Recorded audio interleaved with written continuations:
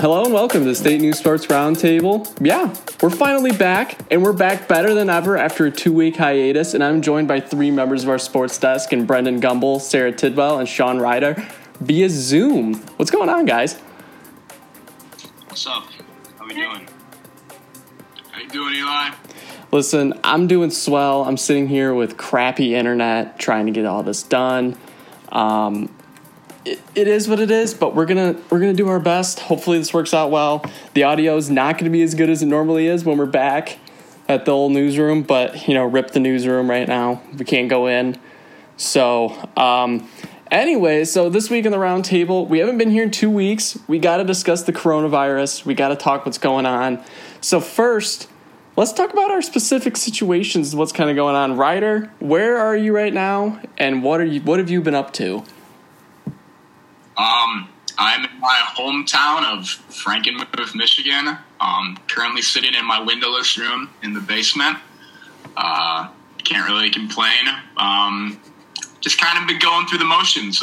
Doing as little school as humanly possible. Reading like 2 pages out of a book, immediately shutting it, and then never picking it up again. Staring at walls, just feeling very vacant in general. It sounds like hell of a time, not gonna lie. I mean, it's pretty insane. Now that classes are pass-fail, I feel like everyone's grades are about to drop a whole lot. And the minimum to pass is just a 1.0, so it's a 1.0? That was the selling point for a lot of people that, all right, I'm done, I can just mail it in. Oh my god.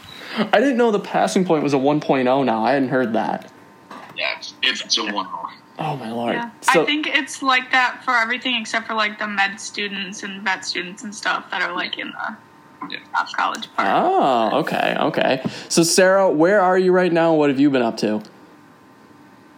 I just got back to my hometown in Port Huron, Thursday or Friday of last week. I've been just, chilling, same as Reider, in the windowless basement, trying to stay sane. Definitely downloaded Animal Crossing and have been doing that nonstop to keep myself on the ball, but that's lit. Yeah, that's pretty much it.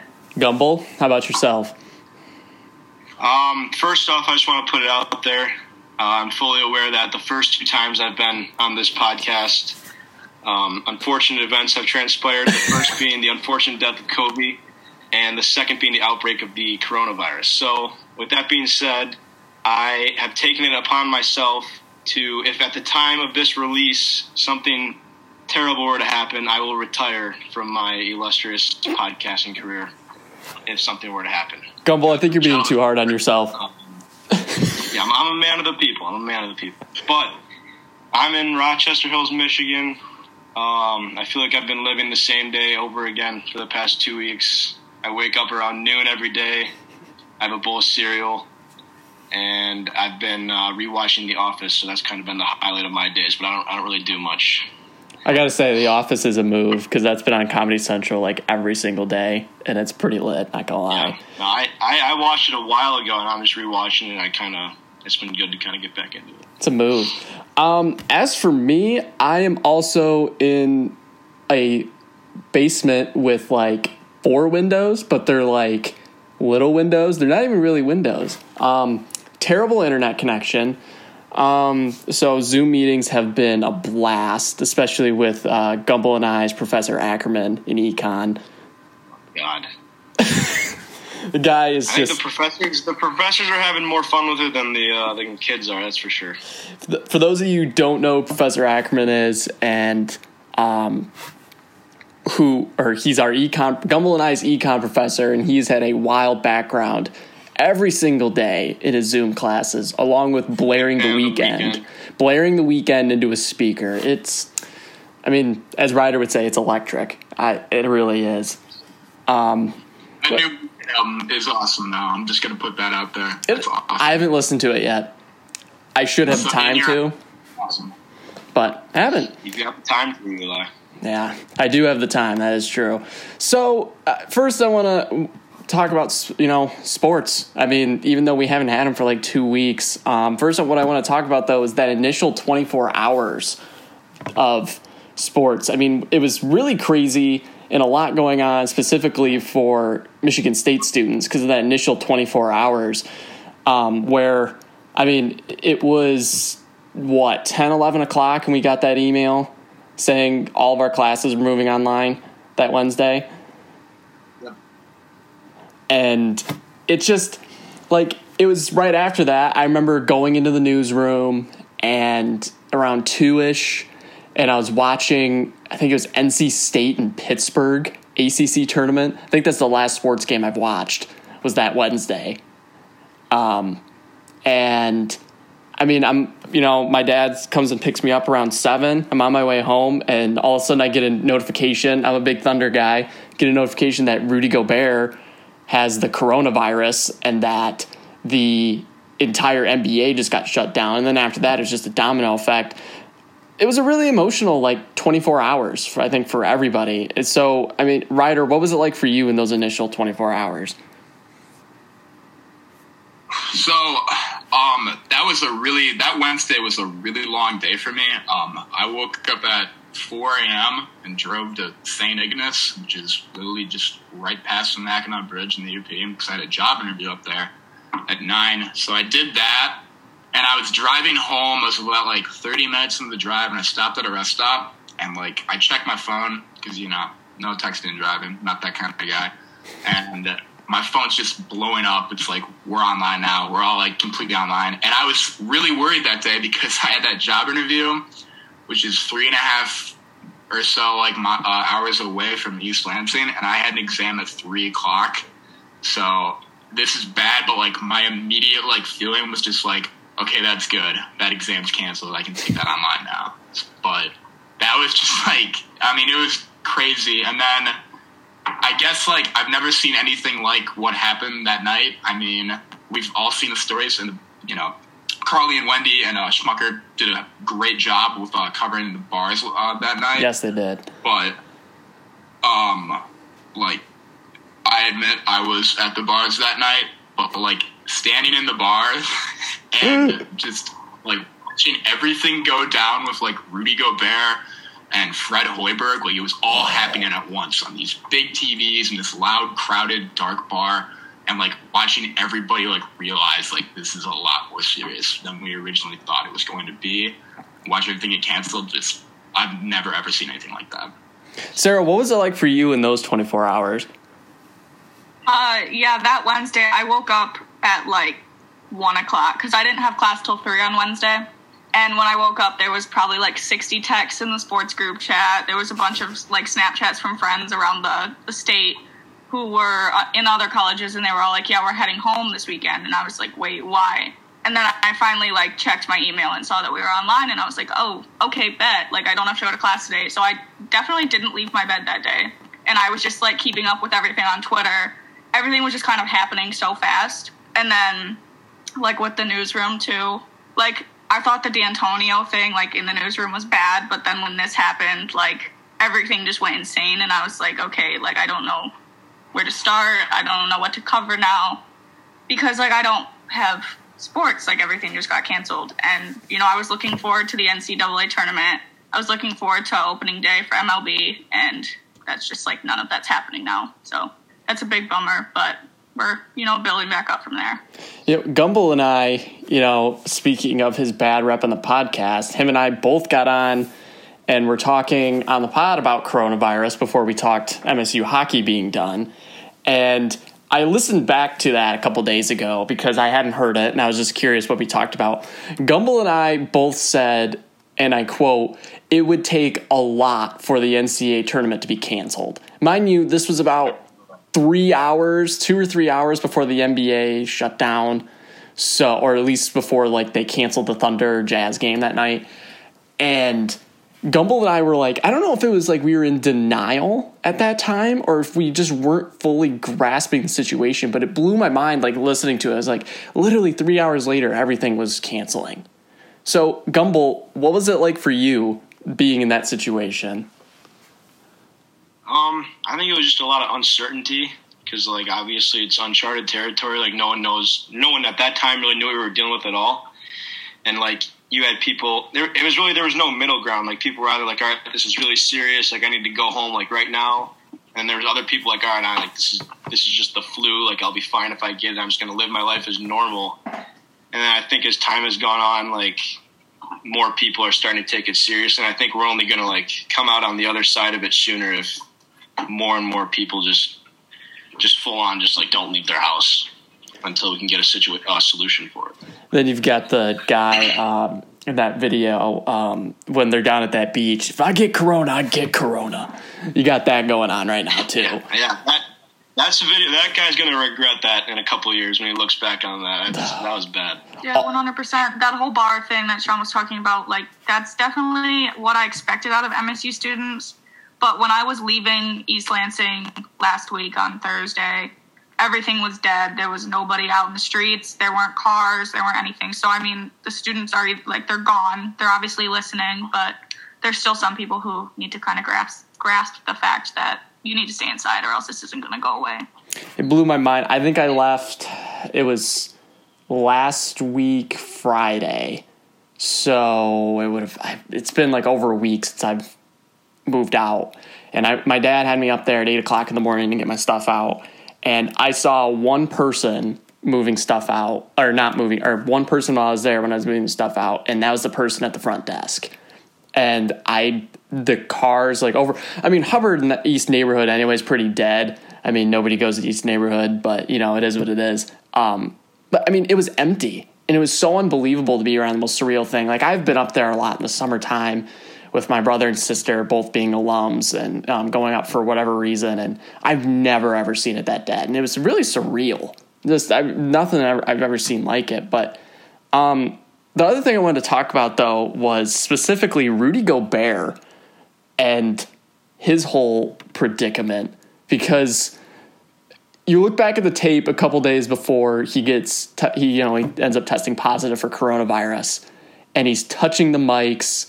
According to Adrian Wojnarowski from, I can't say his last name, but, you know, Woj from ESPN, talking about, had some reports that he was touching people's, like, stuff and, like, hugging people, even though he knew he had, like, tested for it and was being really, you know, reckless with it.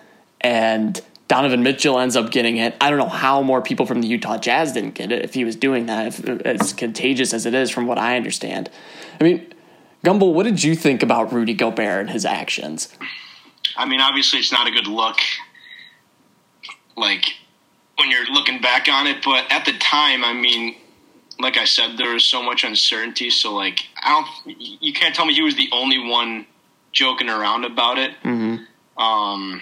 And there were the reports that, like, all the other Jazz teammates were kind of pissed at him, but he sounded pretty remorseful, and, you know, I think once everyone kind of realized how severe it was, the jokes kind of stopped. But obviously it was a tough look. Because, like, a lot of us had made those jokes. I mean, all of us. I mean, we were talking, you know, Wednesday in the newsroom we were doing it, and we were calling, like, our coverage, like, the big Corona, calling it the Rona. Like, we were all doing it. And Rudy Gobert almost ended up being, like, almost in a way, like, the, I don't know, I can't think of the exact word for it, but he was, like, the sole reason that things, like, finally, like, everyone took it seriously and, like, everything shut down. And that was what was amazing to me, is, like, it finally all just went dead after that. As soon as Rudy Gobert got diagnosed, everything was done. As of, probably noon of the next day, everything was done. I just thought that was kind of incredible. I mean, Reider, what did you think about Rudy Gobert? Like Gumbel said, it was obviously careless. I mean, it was careless and, like, in retrospect, honestly. Like, at the time, like, nobody really knew, like, how severe this was going to be. Nobody knew that everything was going to get canceled. Nobody knew that we wouldn't have a tournament, that football season might be in jeopardy, the Olympics would get postponed. So many things and massive, massive deals happen, and we just did not know. It was completely unprecedented, even though that word's been overused. And I feel bad for him in a way, but, I mean, for sure, he learned a lesson. He kind of learned it for everybody else. Sara, what did you think about Rudy Gobert? When I originally watched the video on Twitter, I was definitely pissed off to start because, you know, that put all of those reporters in jeopardy, and it was just kind of definitely a careless thing to do, a really bad look for him. But, like, the thing about the joking about the virus, because nobody knew how serious it was, I feel like joking is a coping mechanism for some people in a time that's, like, as dark and stuff as this, and like they don't know what's going on, so they're going to joke about it because they're deep down they're pretty scared, but they don't know how to handle it. So, but yeah, he did definitely learn his lesson. Hopefully, things for him start to look back up after everything passes and people don't hold it over his head. But that's probably what's going to happen for a little while because he's kind of the one that kickstarted everything. So now we're going to go ahead and transition into what we've kind of been doing over these last, couple weeks to try to cope without sports because frankly, it's been kind of depressing. Gumbel, what have you been trying to do to get your sports fix as of late?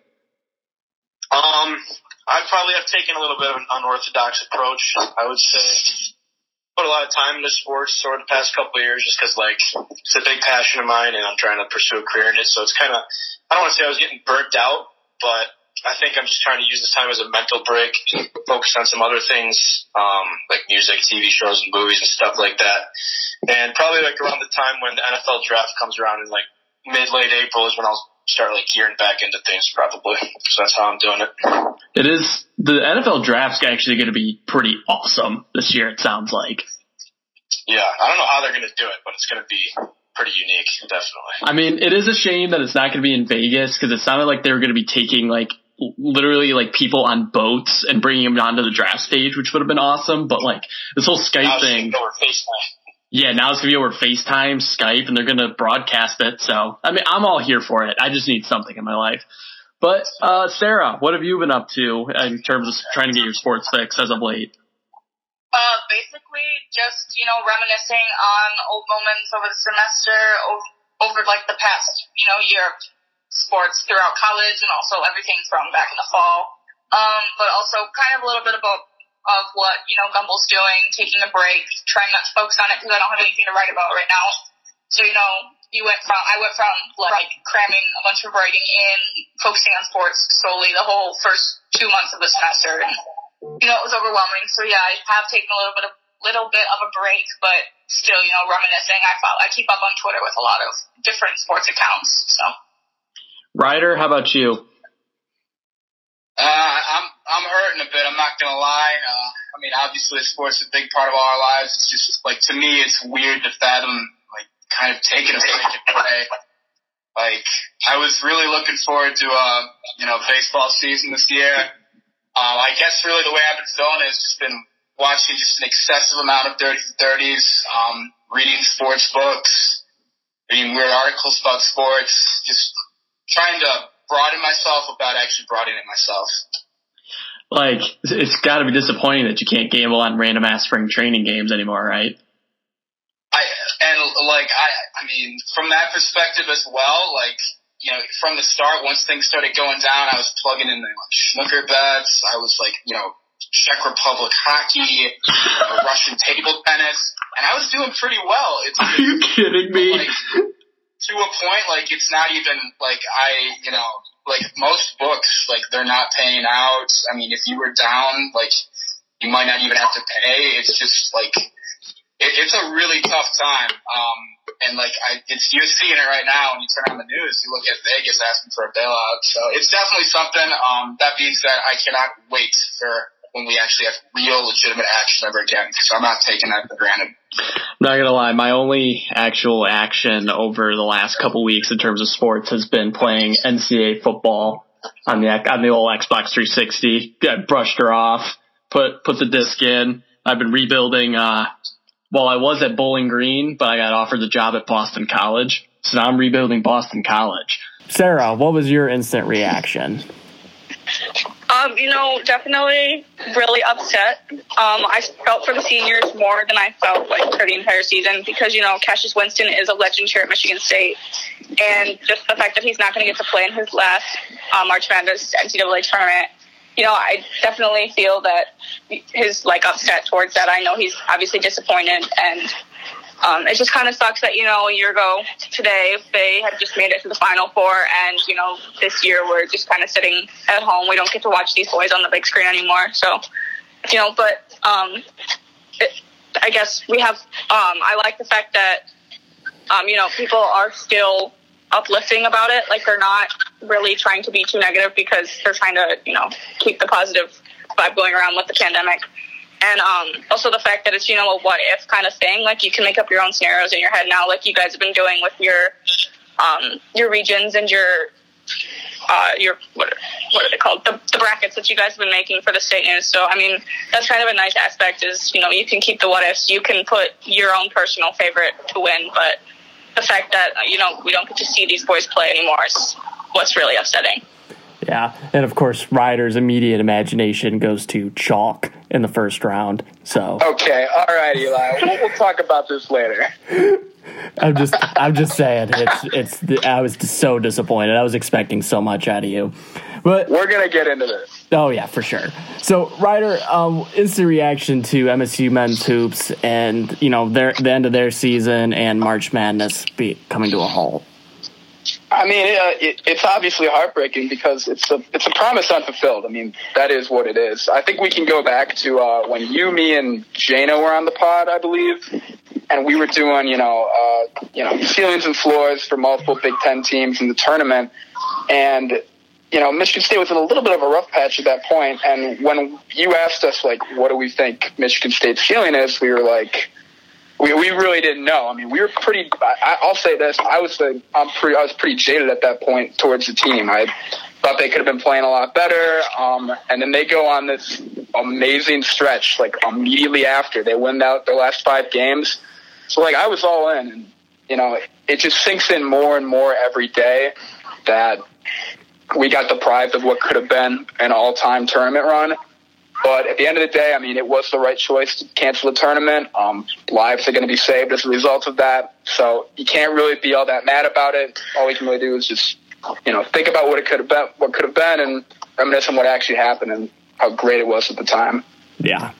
It's crazy to think. I mean, we were talking about it a little bit earlier. I mean, like, Gumbel and I literally, when we were on that podcast before we all went home, like, we were like in denial at that point that March Madness could ever be changed or like go away. Yeah, we didn't know like how serious it was, and like we didn't think that canceling the tournament altogether would be like a possibility altogether. But I think once Rudy Gobert got it, I think that kind of set everyone in reality a little bit, and then all the dominoes started falling.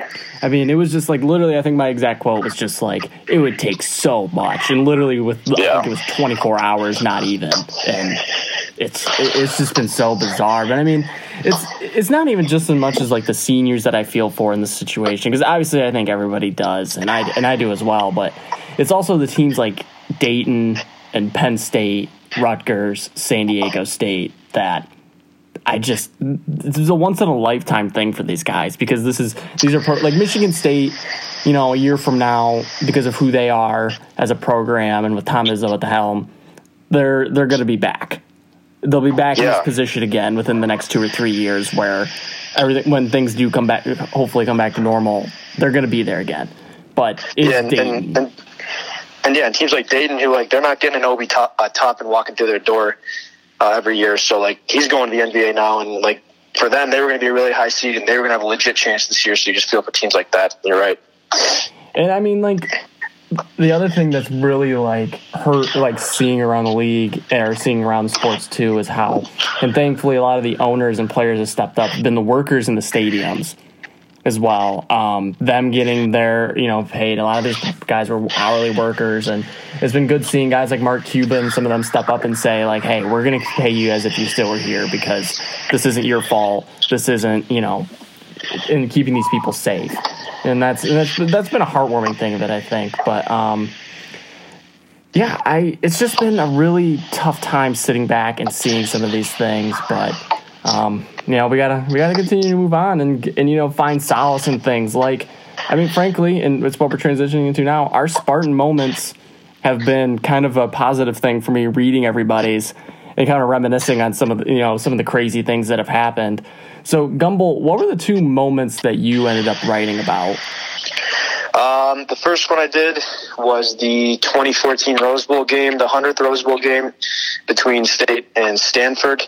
Connor Cook took over early in that year and kind of established himself as the starter and played very well in the Rose Bowl game. And obviously the defining moment of that game was the 4th down stop from Kyler Ellsworth. And kind of just that game, that win, propelled MSU football into their 3-year stretch of national dominance. And for me, too, I was, I think, around like 14 at the time. That's when I really started to get invested into Michigan State sports. So that game kind of hit home with me. And then I also did the 2007 national championship from the hockey team, which I was too young to have known about at the time or have watched, but it was fun going back and reading up on that and watching old highlights from it, because I had no idea about Justin Advocator's play where he gave the team the lead with like 10 seconds left. So that was cool to watch and just kind of reminisce on. So those are the two I did. Sarah, what were your 2 moments that you wrote about? The first moment I did was the 2010 game with Michigan State versus Notre Dame. It was the one with the Little Giants play that, got them out of the second overtime and kind of propelled, the green and white to finish with their 11-1 overall record, which is the most wins to date in school history. And this was one of the, I think, last 5 games they had with Notre Dame, and Notre Dame and Michigan State are going to meet again in their regular season until 2026. So this is kind of like a big deal. It's definitely a fan favorite. And this game was also kind of important because afterwards, D'Antonio suffered from a mild heart attack and was hospitalized. Yeah.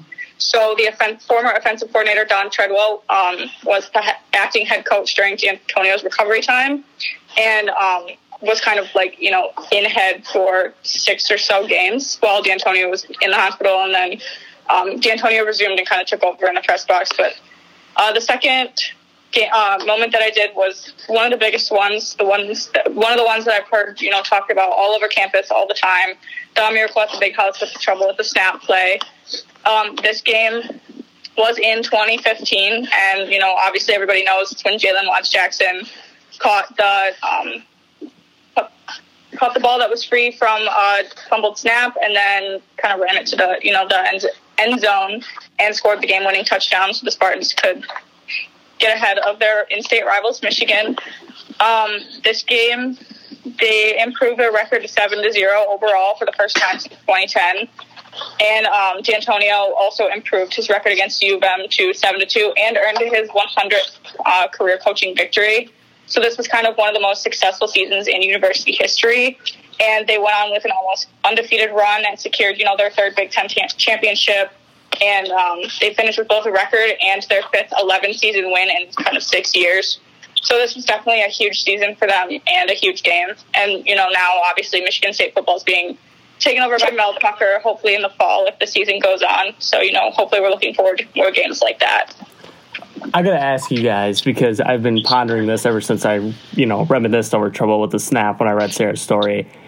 What do you guys think is the crazier sports moment? The trouble with the snap, that sequence, or the Alabama-Auburn kick 6? Kick 6. I think so. I think kick 6. I'll give it that. I'm going to go with trouble with the snap. I was obviously a little more emotionally invested into that one, but I remember being at my grandma's house watching that and just going nuts. Because the last thing you expected was for them to take it back to the house and score, but both were pretty surreal. Yeah, definitely both were pretty surreal, but I'd have to go with Brendan, too, on this one. Trouble with the snap is more surreal because I was kind of raised in a Spartan household. So Michigan State football was a big thing, and, watching that game is a moment that you don't really forget. As much as kick 6 was nuts, I remember I was there, I watched both moments live. Like, that one was crazy. But, I think the thing that was trouble with the snap, it was I've always seen it was the meme where it's picture taken moments before disaster. And it's the picture of Desmond Howard giving the thumbs up to the camera right before it happens. I think all that and the fans' reaction is always my favorite thing. The 2 images I was always in my head is there's the one Michigan fan with the hands on his head, and there's the one Alabama fan with the hands on his head. Both of those will forever be cemented into my head. I don't know if that'll ever be able to pick one or the other. Obviously, a little more emotionally invested into trouble with the snap, but that kick 6 one is just, man, that one's crazy.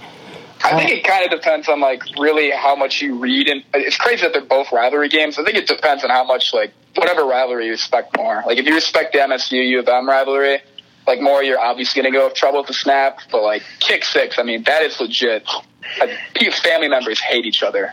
If you're an Auburn fan and your uncle's an Alabama fan, that is a blood rivalry right there. Yeah. The two moments that I had were two that the first one that I wrote was one that I actually was at, which is the Final Four in Detroit. Went with my brother and his buddy and my father. We all went.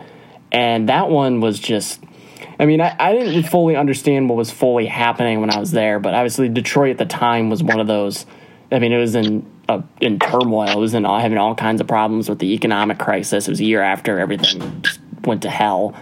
And, I mean, that was a place that was just, I don't know that I've ever been in a building that had that much energy in one night. I mean, Ford Field was filled, and Ford Field has not had a bigger game, in my opinion, than this. The Lions haven't done anything in Ford Field that rivaled this. And that game, unlike today, I mean, high fives were like a must. You were high-fiving people in the stands. It was crazy. And then, obviously they beat UConn in a stacked UConn team with Hashim Thabit and Kemba Walker. And the dunk Darrell Summers has over Stanley Robinson. That one, I was behind that basket. Oh, my Lord, it was that heck of a dunk. And that was kind of like the cap of the night. And it was like almost like you could hear everyone in Detroit in that area almost like let out a sigh of relief. It was just a moment everyone got to like move past things. And then my other one was Lucius' shot against Maryland, which little did we know a couple years later they were going to be in our conference, which I'm not sure that the whole Maryland thing being in the Big Ten is still weird to me, even though I've had it for over half my life now, it feels like.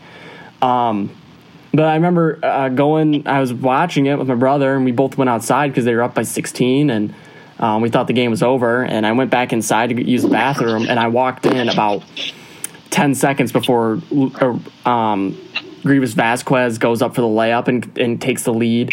And then I remember, putting my hands on my head and going, oh my gosh, are they seriously going to lose this game?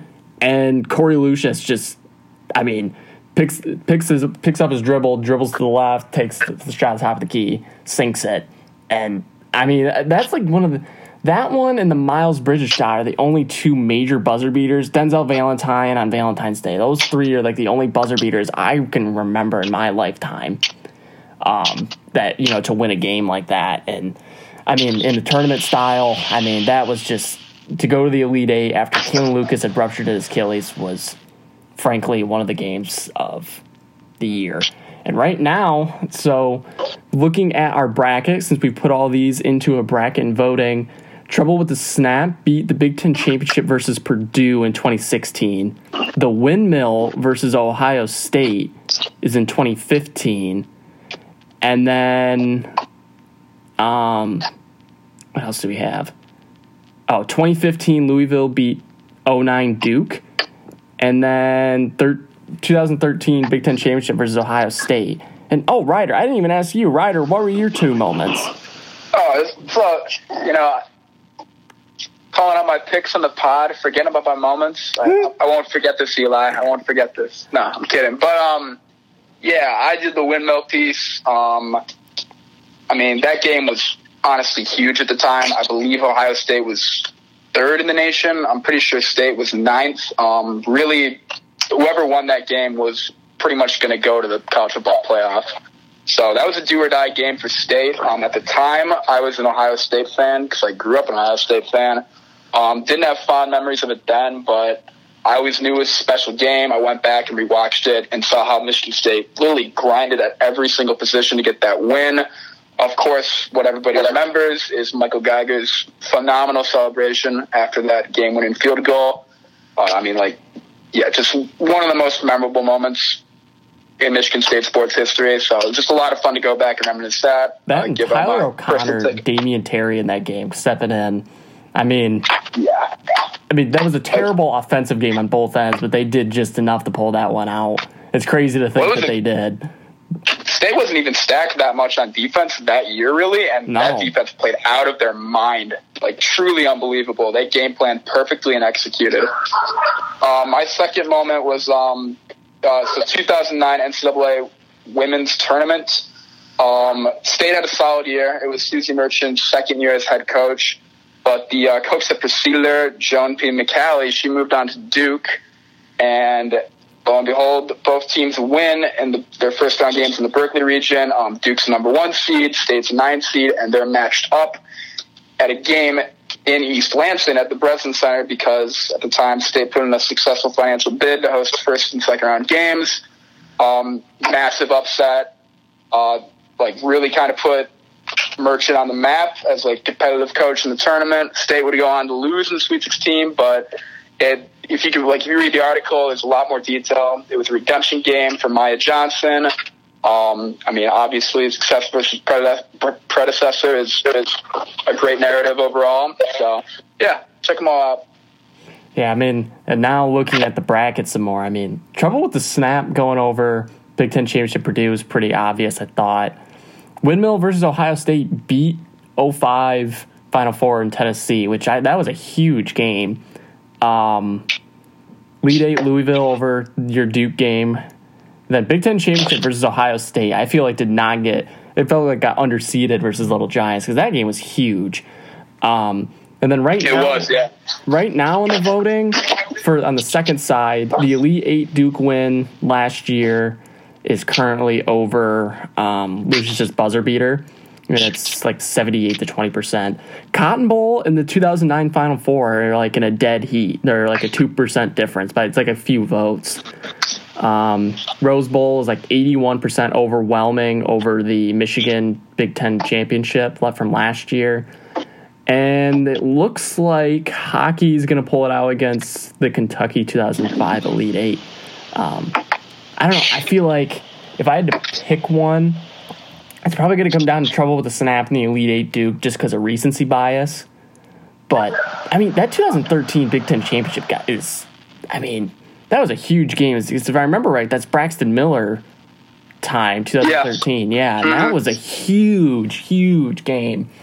And Michigan State, it's crazy to think, but they led that entire game, if I remember right. And they put on a clinic. And it's crazy to think that they could do that against an Ohio State team that seems so much more talented than a Michigan State team from this standpoint. But anyways, guys, that is all we have going into today. Next week with Gumbel, Reider, and Jaina, we are going to be hopping on to discuss our brackets and how we've gone down and to debate and name a national champion. So I want to thank all of you guys for coming on and joining me over Zoom and trying to make this work. Really appreciate it, guys. Thank you, Eli. It was a good time. Thanks for having us, Eli. Thanks for having us, Eli.